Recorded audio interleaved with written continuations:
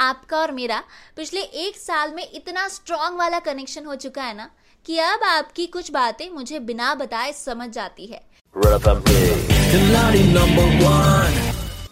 Super hits 93.5 red FM पर आप हो आलोकिता के साथ और मैं जानती हूँ कि आप में से कई सारे लोग परेशान हो चुके हैं। सही कहा ना मैंने? But guess what, it's absolutely okay, क्योंकि जो तुम्हारा हाल है वो ही हमारा हाल है और वो ही सबका हाल है। पर एक चीज बहुत जरूरी है कि आप इस पैंडेमिक के दौरान खुद को बिजी रखें। यस यार, बहुत सारी चीजें हैं करने लायक और आज मैं आपको बताने वाली हूँ उन 3 चीजों के बारे में जो आपको इस लॉकडाउन में जरूर करना चाहिए। पर उदास होके किसका भला हुआ है?